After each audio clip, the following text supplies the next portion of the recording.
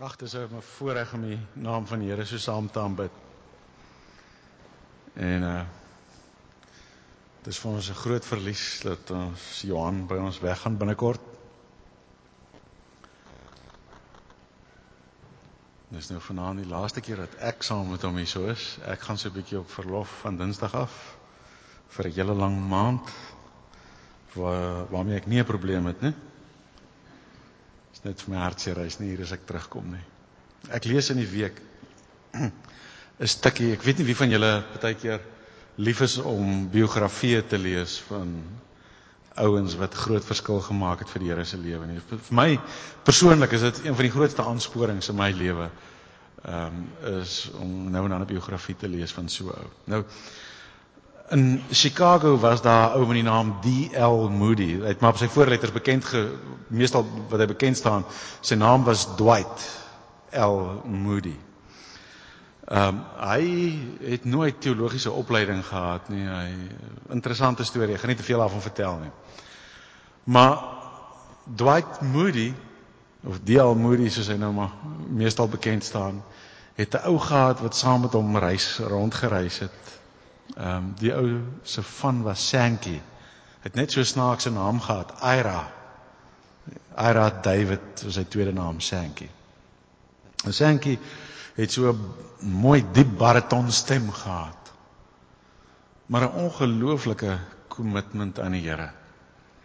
En die ouens sê dat dit baie keer gebeur dat Ira Sankey, hy het tipies so 3-4 solos gesing en dan die ouens gelyn so 3-4 liedere en dan het Moody opgestaan en begin praat. Maar dit is heeltemal nie normale gewees dat voor Moody nog opstaan en praat, is die mense in trane. Nie oor sy musikale talent nie, maar net so 'n oorgawe aan die Here, en so 'n salwing daarin om mense te lei in aanbidding. So dis nie hierdie musikale hype nie, maar is 'n lei in aanbidding van mense na God toe. En toe dink ek, ons moet bid dat die Here vir ons 'n Sankey stuur.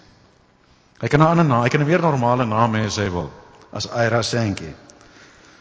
Maar ons wil net so buitengewone gawe van die Here, so salwing, om mense in aanbidding te lei en mense se oë op God te vestig. Maak dit regtig 'n gebedsaak. En as jy hom ken, bel vir hulle en sê vir hulle, die Here soek vir hulle. Goed, ons leef in 'n tyd, ons is baie bevoorreg te leef om in 'n tyd te leef waarin mense 'n diep respek het vir mekaar. Ouens het so 'n bietjie met 'n videokamera rondgeloop en net sommer as bewys daarvan. Kom ons kyk gou.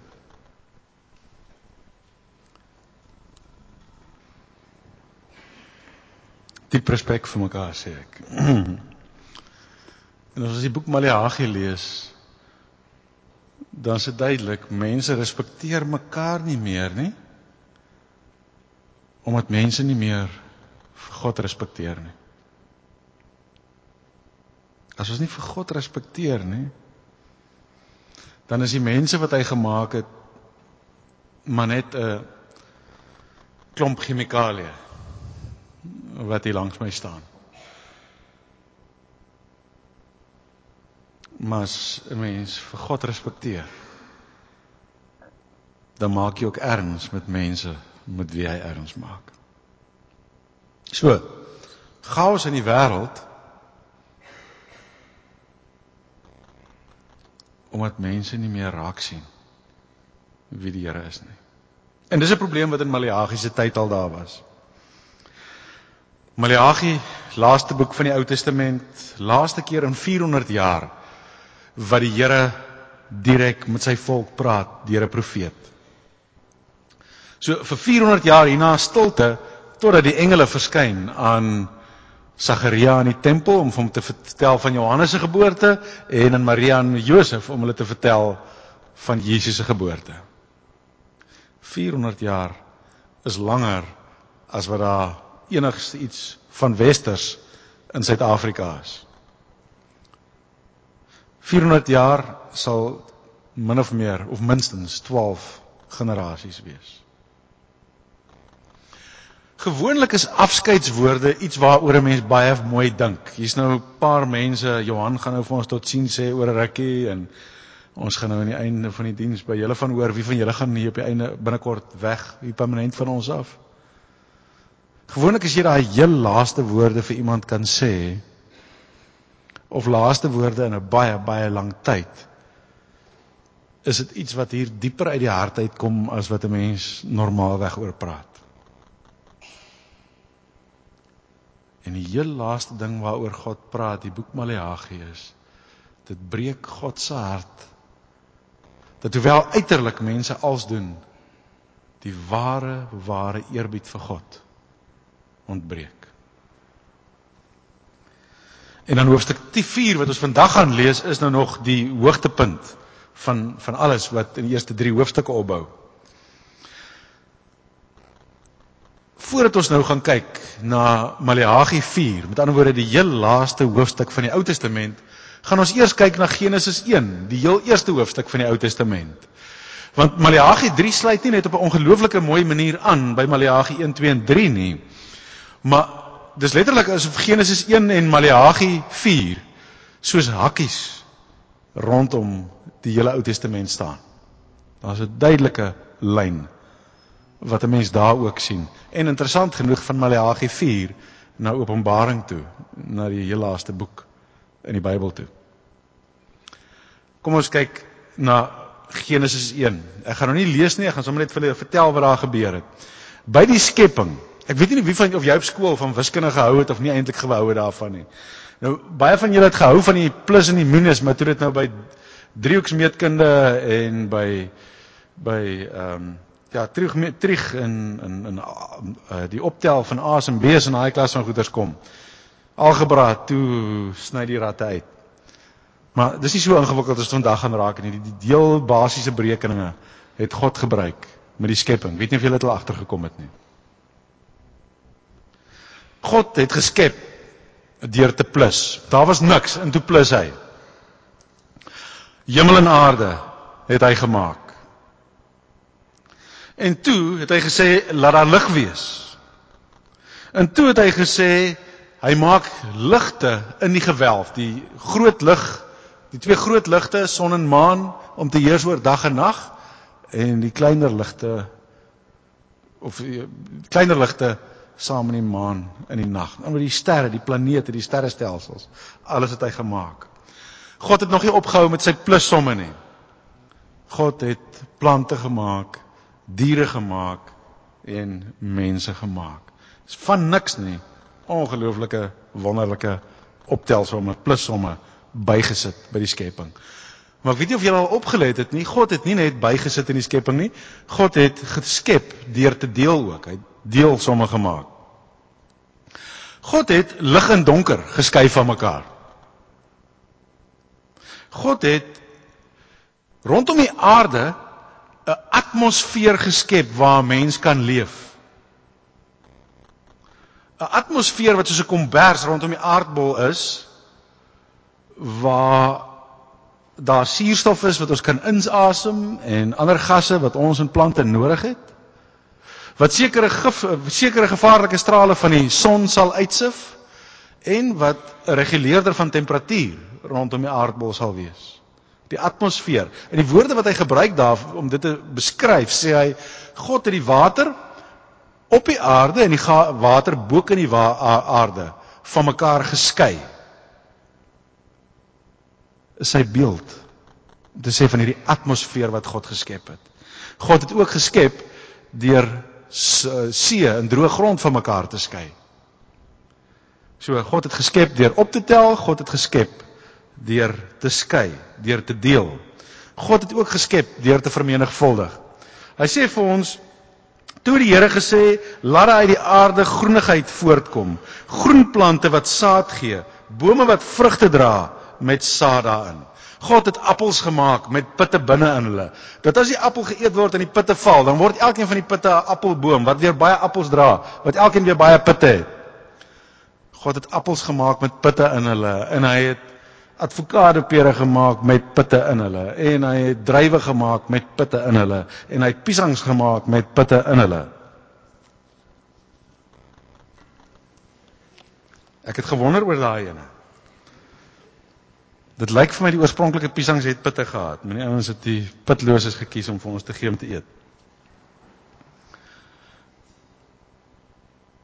Die Here het saad gemaak, vermenigvuldig, sodat die plante wat hy die eerste dag gemaak is, nie die enigste soos wat daar was nie, maar binne in hulle die vermoë gegee, om te vermenigvuldig en meer en meer en meer te word en rondom die hele aarde, te groei en te floreer.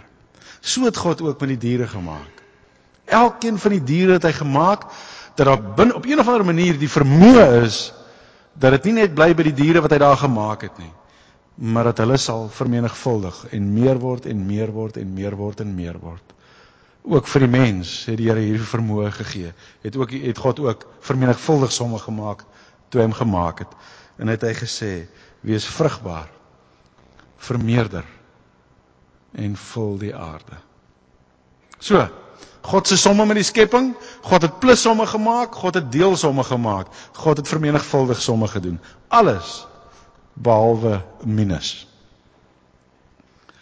In Maleagi, hoofstuk 4, 3 en 4, praat hy oor hoe God sy skepping verder gaan vat. Hoe God 'n volgende stuk wonderlik gaan skep in sy skepping, wanneer hy minussomme gaan gebruik. Kom ons lees Maleagi 4, om Maleagi 4 te verstaan, begin ons by die laaste gedeelte van Maleagi 3, begin by Maleagi 3 vers 13. Julle het vermeetle dinge oor my kwyt geraak, sê die Here. Maar julle vra, wat het ons oor u gesê? Julle het gesê, dis nutteloos om God te dien. Watter nut het dit, dat ons sy bevel uitvoer, en in rouklere rondloop voor hom, die Here die Almagtige? Dit lyk vir ons of die wat teen hom in opstand is, die gelukkigstes is. En of die wat verkeerd doen, vooruitgaan. Hulle daag God uit en kom vry. Die van julle wat hier was toe ons oor Maleagi 2 gepraat het, kan onthou dat ons in Maleagi 2 4 dinge raak gesien het. Ons het gesien, daar is iets waaroor God droom. En daar is iets wat God haat. En daar is 2 dinge wat God moeg maak in Maleagi 2. Die ding waaroor God droom in Maleagi 2 is dat die volgende generasie regtig die Here sal dien. Die ding wat hom moeg maak is egbreek. Dat huwelike opbreek en dat mense huwelike vernietig en afbreek doen aan jou huwelik.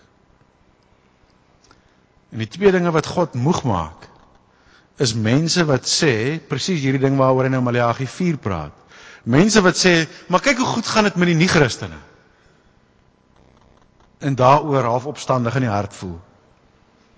Sê, as jy ontsteld is oor dit goed gaan met die nie-Christene, dan verstaan jy nie. Dan sien jy nie hoe groot God is nie. Dan sien jy nie sy hand in die geskiedenis nie. Ons het die beeld gebruik, as jy 'n aand op 'n plek is en jy moet terugstap huis toe. En daar's 'n klomp dronk ouens en hulle is heeltemal besope gesuip en hulle steel 'n kar en hulle jaag teen 120 myl in die pad af. Dan gaan jy nie sê, "Joe, kyk hoe lekker is dit om 'n nie-Christen te wees nie. Hier moet ek nou stap." Dink nou net, as ek nie 'n nie-Christen was, het ek saam lekker dronk gewees en in die kar teen 120 gejaag, hoef ek nie te stap nie. Nee man, daai ouens gaan nou in die hospitaal hê, indien hulle so gelukkig is. Daar kom 'n ramp. Ek stap eerder. Die Here sê, die ouens wat hom nie dien nie, die ouens wat so opstandig is. Ja, as jy op die oomblik kyk, mag dit lyk of dit met hom goed gaan. Maar dan sien jy nie die groter prentjie nie. As jy die groter prentjie kyk, sal jy sien, hulle stuur af op 'n verskriklike ramp. So dit maak God moeg, as Christene sê, kyk hoe goed gaan dit met die nie-Christene, want dit gaan nie goed met hulle nie, hulle is in 'n ongelooflike vrot situasie. Die ander ding wat hy gesê het wat hom moeg maak, as mense sê, dat moet ek eerder lees, anders dink julle, weet nie, was nie ek jok. Hy sê, julle het my moeg gemaak, toe julle gesê het, vir die Here is almal wat verkeerd doen goeie mense, Hy hou van hulle.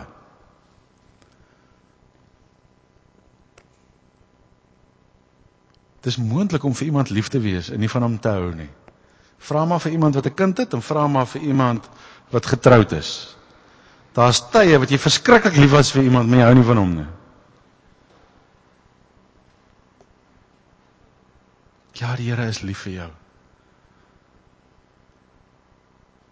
Maar as ons hom nie respekteer nie, van mense wat hom nie respekteer nie, sê hy hou nie van hulle nie. Hy hou nie van hoe hulle is op daai oomblik nie. As iets wat uitgesorteer moet word, dit kan nie so aangaan nie.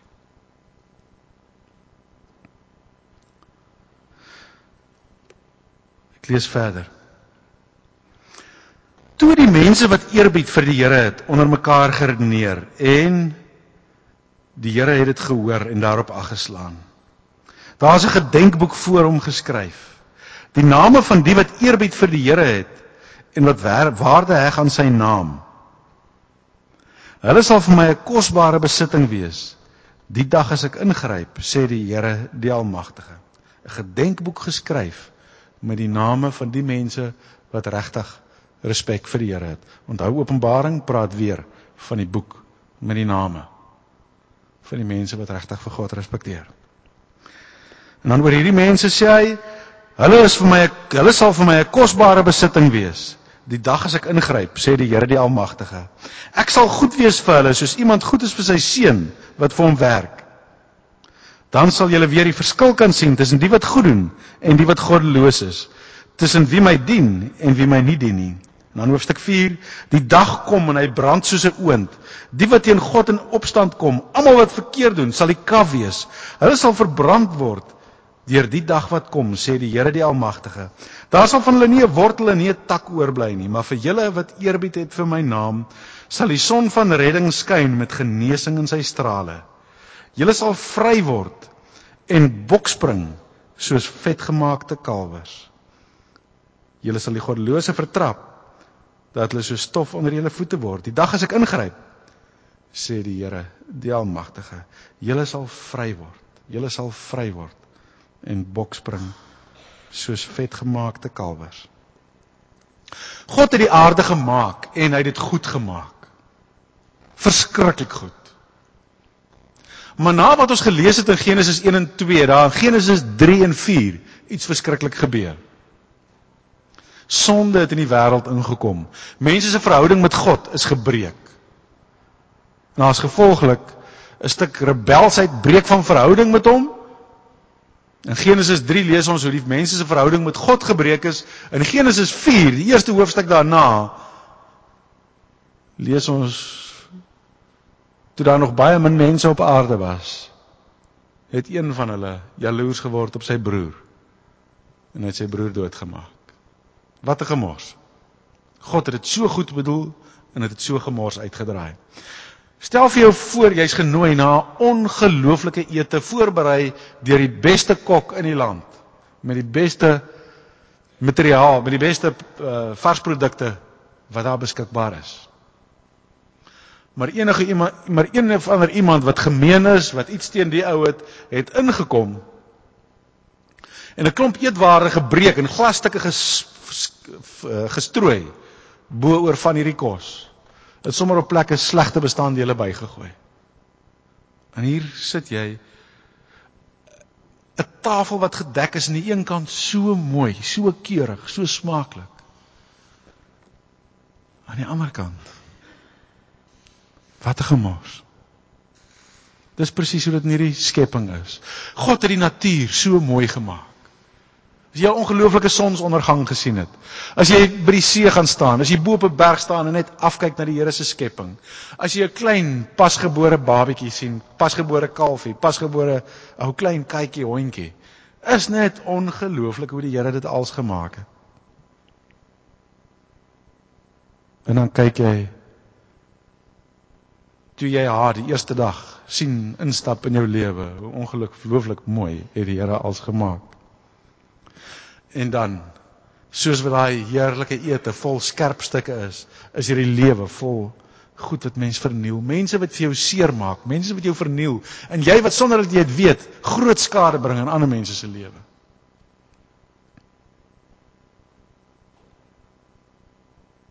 Selfs sy wat so mooi was, toe sy ingestap het in jou lewe, het skerp splinters in haar, en sy sny jou hart flenters, in jy hare, sonder dat jy wil, sonder dat jy bedoel, ongelooflik mooi, en ongelooflik stikkend, regtig boos op plekke, die wêreld, regtig boos, mense wat net aan hulle self dink, net vir hulle self by mekaar krap, maak nie saak op hoeveel mense hy betrap nie, maak nie saak hoeveel mense hy belieg nie, maak nie saak hoeveel mense hy benadeel nie, net, homself, of sy groepie, mense wat uit mekaar geskiet word, mense wat uitbuit, tjoe, kyk jou na die wêreld rondom, dan sê jy aan die een kant, ongelooflik wonderlik, kyk jy uit 'n ander hoek, wat 'n gemors. En God is nie tevrede daarmee nie. Ek is seker jy is nie tevrede daarmee nie. Hoe sal jy voel, as jy weet die Here gaan vandag, alle boosheid wat buite hierdie gebou is, in die wêreld, met een slag net wegvat? Gaan dit nie wonderlik wees nie? As daar net nie meer 'n greintjie boosheid oor is nie. Elkeen van ons het al 'n stuk boosheid ergens in die lewe gesien, wat vir jou so ontstel het, wat vir jou so kwaad gemaak het, so seer gemaak het, wat jy so passievol haat. In Maleagi 4 sê hy vir ons, daar kom 'n dag wat God dit gaan wegvat. God gaan op een dag kom, en sy hand insteek, en met een ruk, alle boosheid uitruk, uit hierdie aarde uit. Alles uitruk, uit hierdie aarde. Daar gaan niks oorbly, van boos en kwaad, en verkeerd en selfsugtig nie. Daar kom 'n dag. Maleagi is nie die enigste een wat daarvan vertel nie. Byna elkeen van die profete praat oor die dag van die Here wat sal kom. Party praat van die dag van die Here, die groot dag van die Here, selfs op plekke die groot en verskriklike dag van die Here.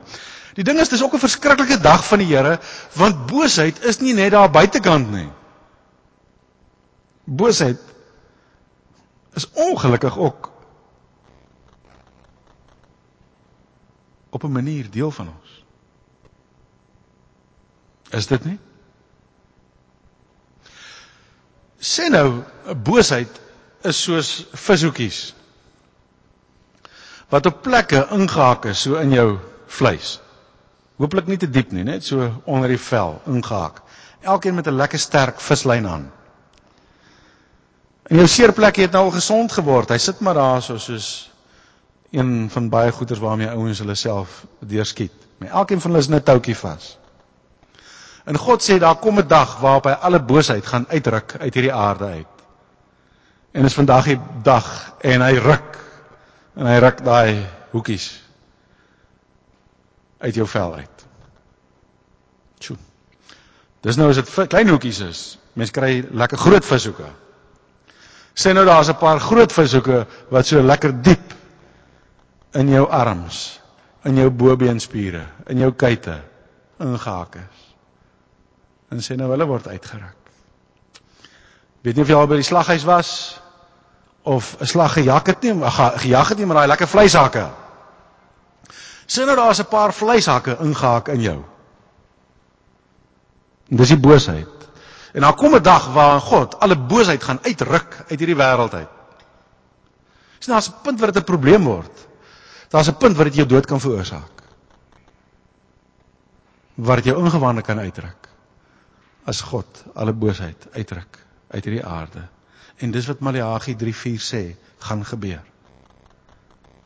Daar's die mense wat die boosheid saam met hulle dra, in hulle dra, gaan uitmekaar geruk word op daai dag. Dit gaan hulle einde wees. Die beeld wat hy gebruik hier, sê hy, dis soos kaf wat verbrand. Nou kaf, as hulle die koring, het ons 'n klein doppietjies, 'n klein blaartjies rondom elke koringkorreltjie. En dit word uitgevryf, hulle het dit gewoonlik in 'n harde plaat gegooi, en 'n paar diere gebruik om rondom oor dit te loop, en dan het hulle dit uitgesif. As daar so 'n ligte windjie waai, dan het hulle so in die lug opgegooi, en dan het al die koring direk afgeval, en al hierdie kaf het hier een kant toe gewaai. Nou, in hulle tyd was daar niks anderster wat beter gebrand het as kaf nie. Ek wil as jy 'n vuurhoekie by so 'n klomp droë kaf bring, dis net vandag sal ou seker sê soos 'n tank petrol sal brand. Dis die ding wat die vinnigste gebrand het. En dis die beeld wat God gebruik om te sê wat gaan gebeur met die bose op daai dag. Totale vernietiging. Uitruk uit hierdie lewe uit. Met een slag op een dag.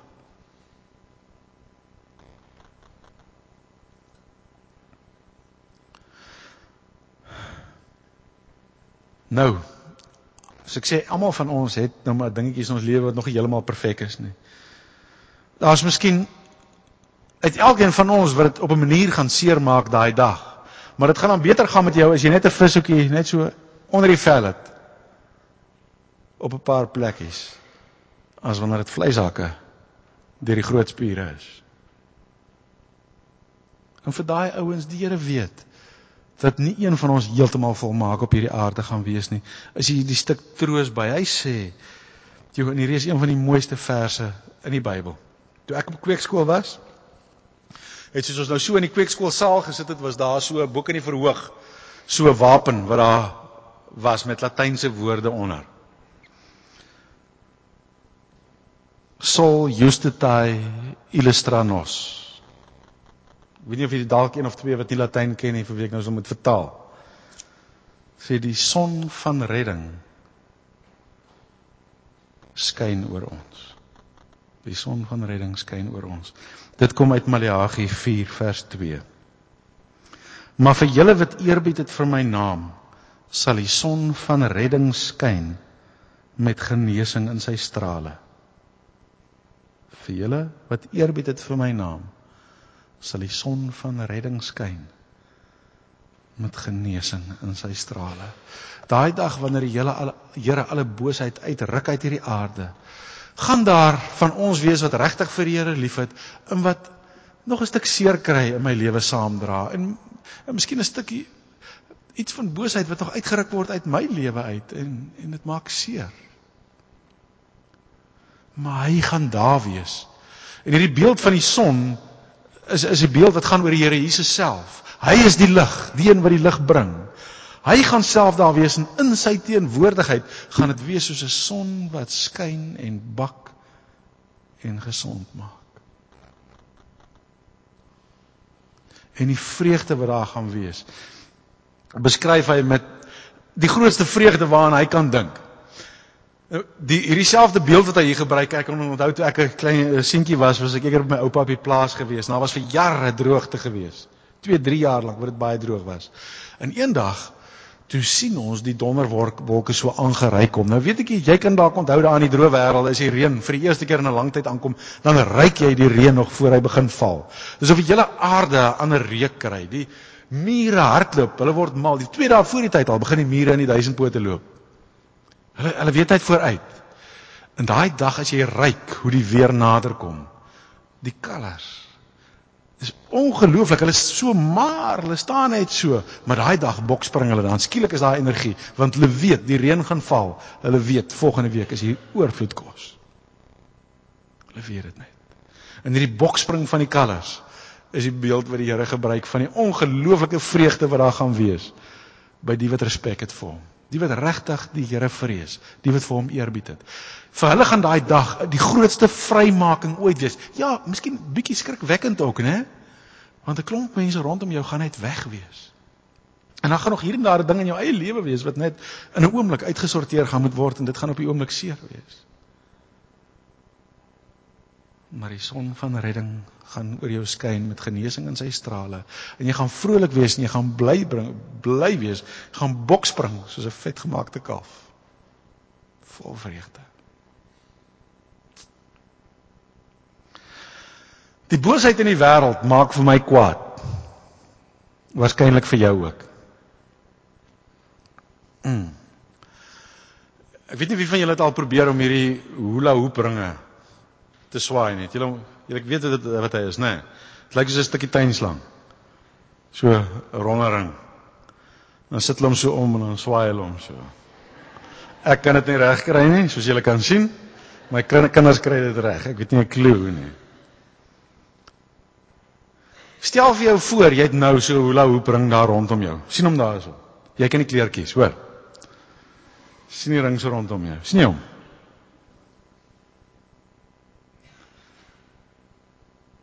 Maleagi 4 sê vir ons, vergeet van die boosheid buite die ring. Moenie wag vir die dag van die Here nie. Verklaar vandag oorlog teen elke vorm van boosheid binne in die ring. Wil jy nie vandag vir God vra? Hy gaan eendag koning wees. Hy gaan eendag alle boosheid uitruk uit hierdie wêreld uit. Hoekom gaan jy nie op jou knieë en vra vir hom vandag dat hy vandag die boosheid uitruk binne in die ring nie? Hy wil vandag koning wees daar, soos hy eendag gaan wees oor die heelal. En as jy vandag op jou knieë gaan en jy vra vir hom om amptelik koning te word van alles binne in hierdie ring, hier rondom jou. En hierdie ring gaan saam met jou waar jy ook al gaan. Dan stel hy vir jou aan as hoof van sekuriteit van daai stukkie van sy koninkryk.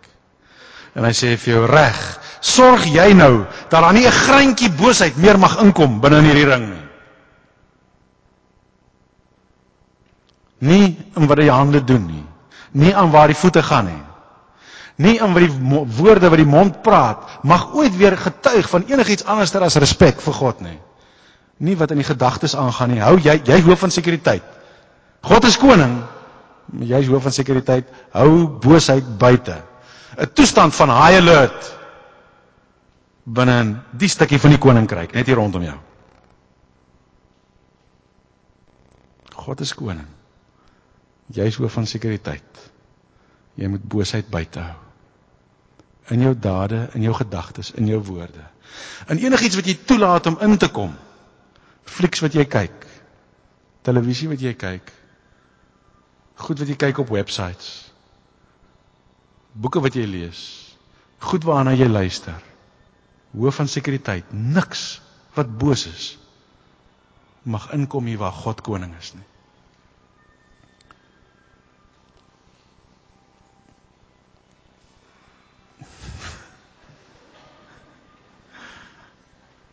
Nou sê. Stuur liefde.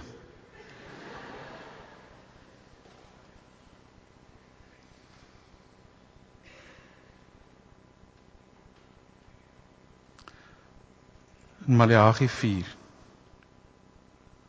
God se ongelooflike belofte.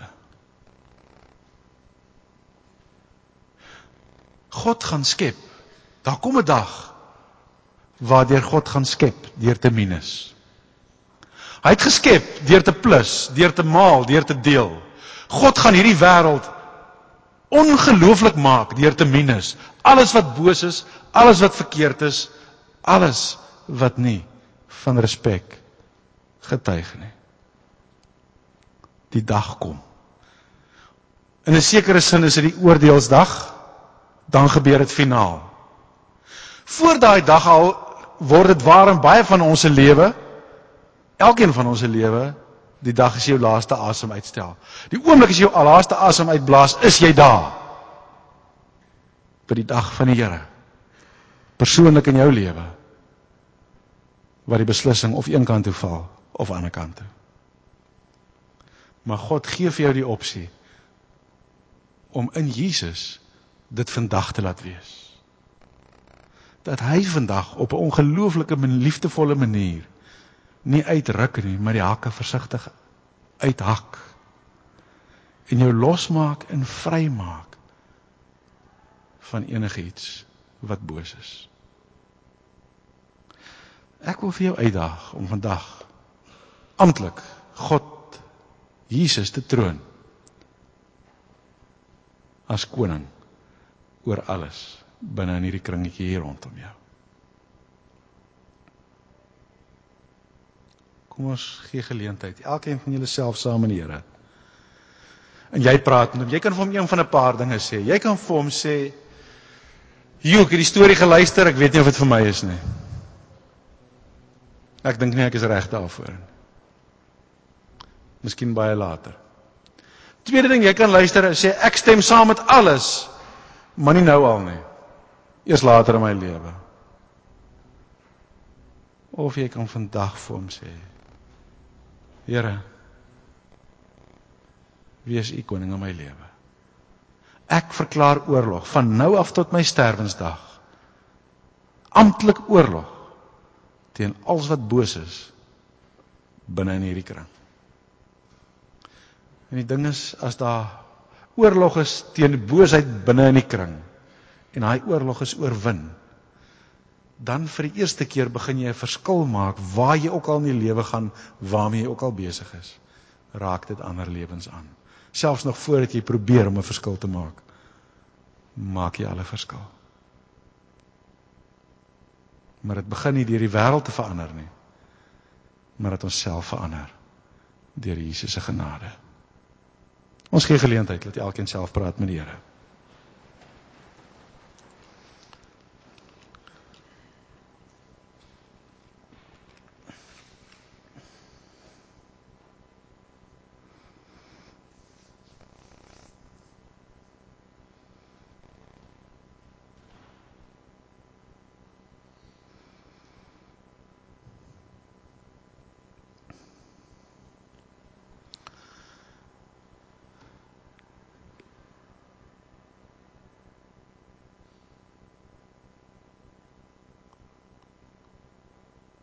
As jy wil, kan jy die volgende woorde saam bid in jou hart.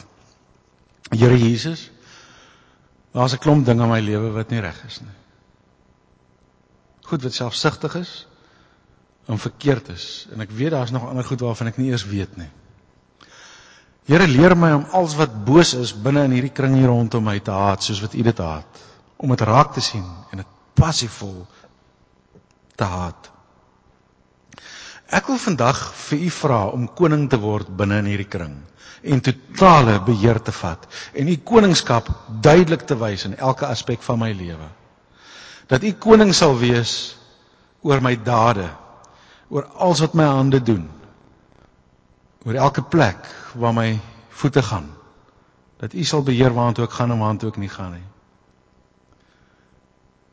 Dat die woorde wat oor my lippe kom, altyd U naam mag eer, en dat daar nie 'n enkele ding mag oor by lippe kom, wat vuil of grof is, of afbreek doen aan U eer nie. My gedagtes, Here, dat my gedagtes skoon en rein en mooi sal wees, en liefdevol. Nie 'n enkele gedagte, wat liefdeloos, of wreed, of selfsugtig is nie. U koningskap, Here. Ek weet U stel my aan as hoof van sekuriteit hier, om alle boosheid buitekant te hou. Geef vir my die genade om dit raak te sien, en die krag om dit te beklei. Here, vul vir my met U Gees, hierdie hele stukkie hier binnekant die kring, dat dit so vol sal wees van die Heilige Gees, dat liefde en vreugde en vrede, en elke teken van die werk van die Gees, sigbaar sal wees binne in hierdie kring, sodat niemand dit kan miskyk nie. Here, word U koning in my lewe. Laat my naam, my lewe, U naam eer en groot maak. En getuig van die ongelooflikste respek vir U naam. Here, ek verklaar oorlog teen elke greintjie boosheid binne in hierdie kring. In Jesus se naam. Amen.